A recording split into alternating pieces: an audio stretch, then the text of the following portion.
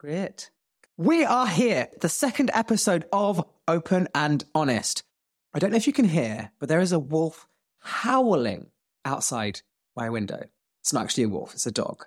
But dogs are like wolves, domesticated wolves. And it's not a vibe. It's absolutely not a vibe. You have to be open and honest. Just be honest. You're looking two-faced. That's who I am. You're not being honest. Everybody wants me to be open, honest, upfront, transparent. No one else is speaking up. Come on. Why are you torturing her? I just thought I was being honest. Well, you don't have to bring it up. I really feel like I have been open, honest, funny. Open and Honest with RHOBH. It's not right.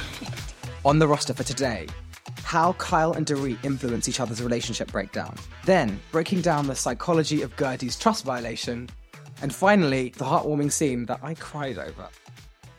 It seems like a lot of people who aren't familiar with the Housewives universe were really interested in the podcast. So I'm going to give you a little bit more context about who these women are. Plus, future episodes will be me just talking solo on a range of different topics. And it will be really exciting to talk about what's on my mind too, whilst keeping these snappy. So I'm going to have some non-Housewives episodes coming up soon. But first, the scene that gagged me the most and really made me think.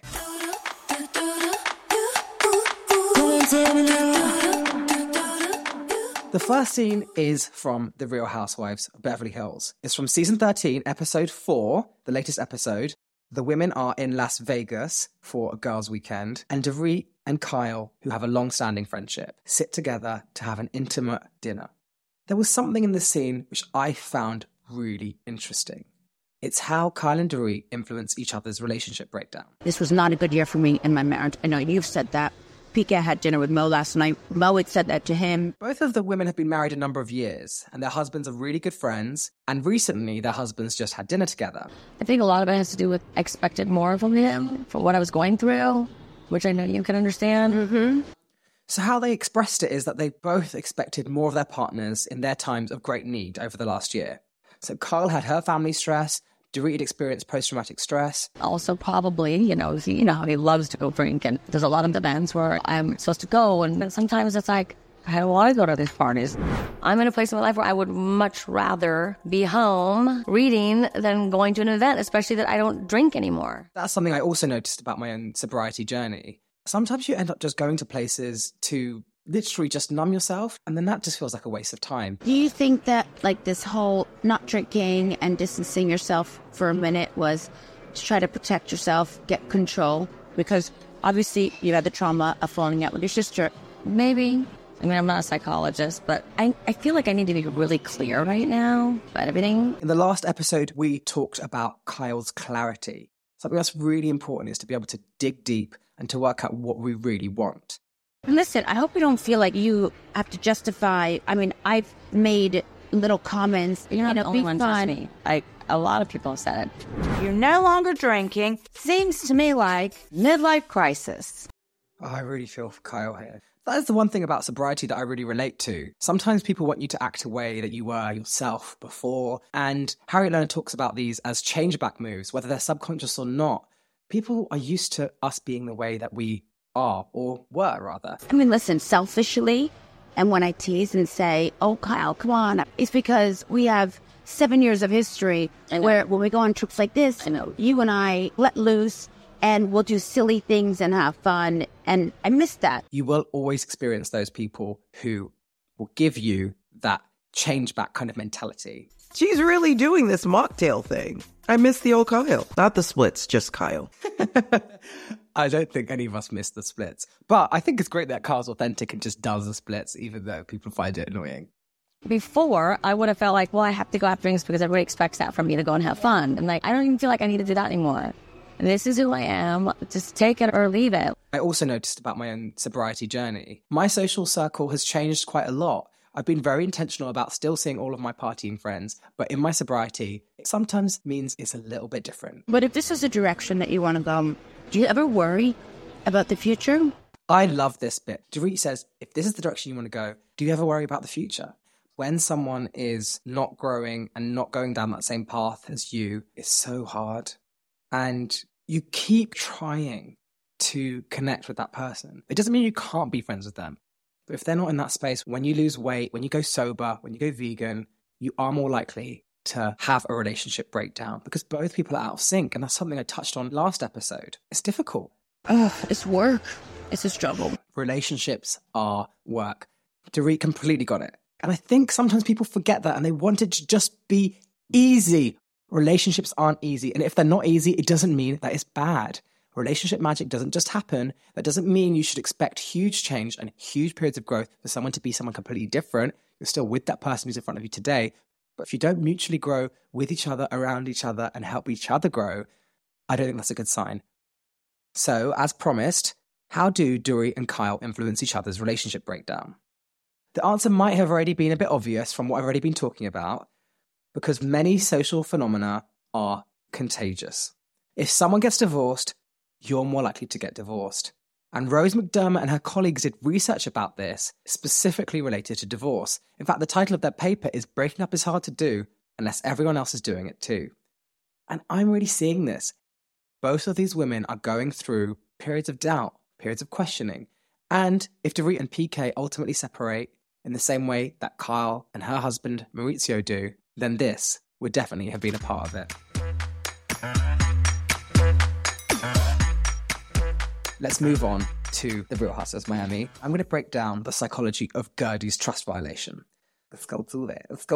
Let's go look at Guerdy. Guerdy.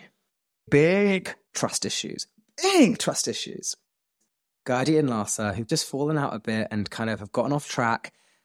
And Guerdy calls Larsa to try and work things out to get back on track. What's going on with us? I think that we need to probably do a side conversation, just the two of us, to clear it all up.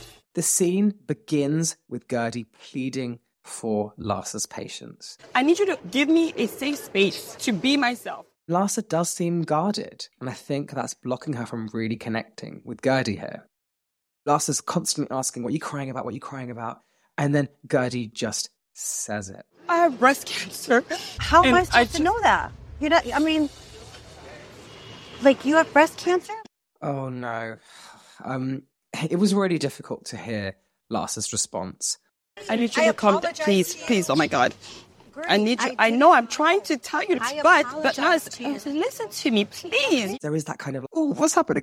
Oh, don't do that. I wish you would have told me this when you first sat down. Thinking the best, I think Larsa probably felt on the spot there's a lot of intensity around the situation, and she might have felt that this kind of secret was happening in the background and she didn't really know.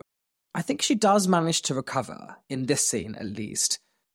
But I just want you to know that I really feel bad and I love you and I'm going to be here for you. And I did not in a billion years know, I promise you. She does manage to find a way to connect with Guerdy. She puts her arm around her. She says that she's going to be there for her. Yeah. Well, thank you so much for today. Now I feel so much better. Even though Larsa has been critiqued a lot online and her response has been described as insensitive, Larsa has her own way to connect with Guerdy. But the thing that happens that was actually very difficult was how Larsa responds after the fact.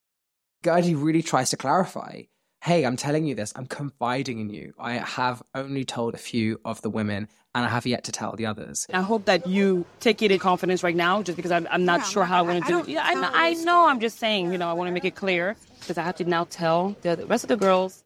She says, keep it in confidence.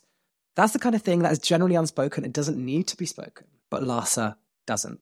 As we see on screen, just 6 hours later, and then they literally write, no, seriously, just 6 hours later, they write that on screen. We love a shady producer.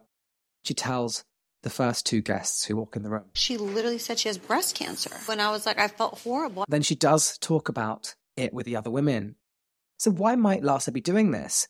There is an anxiety and intensity that is wrapped around difficult truths that we are told. Larsa might have felt negatively impacted by not knowing this from before, but it isn't her story to tell. Charles Feltman, who's an expert in trust, defines it as choosing to risk making something you value vulnerable to another person's actions. And I think this is just a very good example of how trust operates and how it is about that piece that you find vulnerable and letting another person potentially fuck it up. Because that's what happens here. He also describes what distrust is. It's the feeling that what's important to me isn't safe with you. And unfortunately, we can also see that. Oh, it was hard. Also, what's at stake is just Lars's own integrity. When you have integrity, as Brené Brown notes, you choose courage over comfort. You choose what's right over what's fun, fast, or easy. You choose practicing your values rather than simply professing them. Even though this was a really distressing scene for me, and I know it was for many viewers too, hopefully by breaking it down, we can look at what it takes to build trust. Trust is just so important. It builds over time. It's the foundation of connection. It's essential for teamwork, for community, for leadership, and it's a foundation for growth and learning. Anyway, one final piece, and it's also about Guerdy and her husband. Wow, put this on full screen. I was reading online that your loved one should not ask you to not cry. It often comes from a good place. We don't want people to cry because we don't want them to be in pain. We don't want them to suffer. Actually, it's through that crying that they process and can get through that suffering, get to a happier place. I like that Guerdy's advocating for herself. I said try not to. I know. Russell's clarifying himself. If he didn't indeed say that, then that might be a different case. I feel like I might shrink. I'm here for you. That's not what you're here for, by the way. You were not put on this earth to deal with my so don't say that.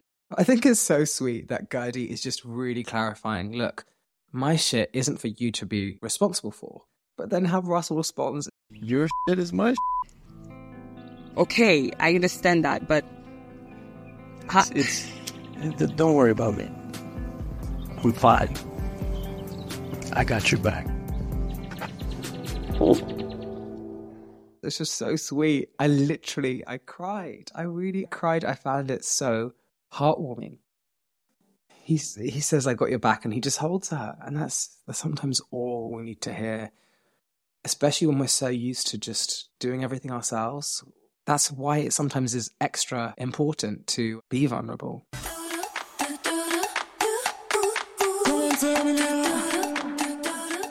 This was the second episode of Open and Honest. I hope it was good. I feel like I've just been talking at my mic for half an hour and I have no idea if it was all right or not. Please tell me, give me the feedback, and keep tuning in, talking shit and talking psych with me, Amraj Lally. Always remember that being a fly on the wall only shows us a picture from one angle. There's never just two ways to understand or tackle any particular human problem. As Harriet Lerner says, there are 7 different ways, or maybe 19 or 100. My hope is to keep helping us expand our knowledge and develop more relational intelligence. Oh my God! It's going to sound like I just made the same sound effect again, but I was screaming because I just did it. I faced my fears and did it anyway. In fact, that's the book that I'm reading right now. We're going to do a book club.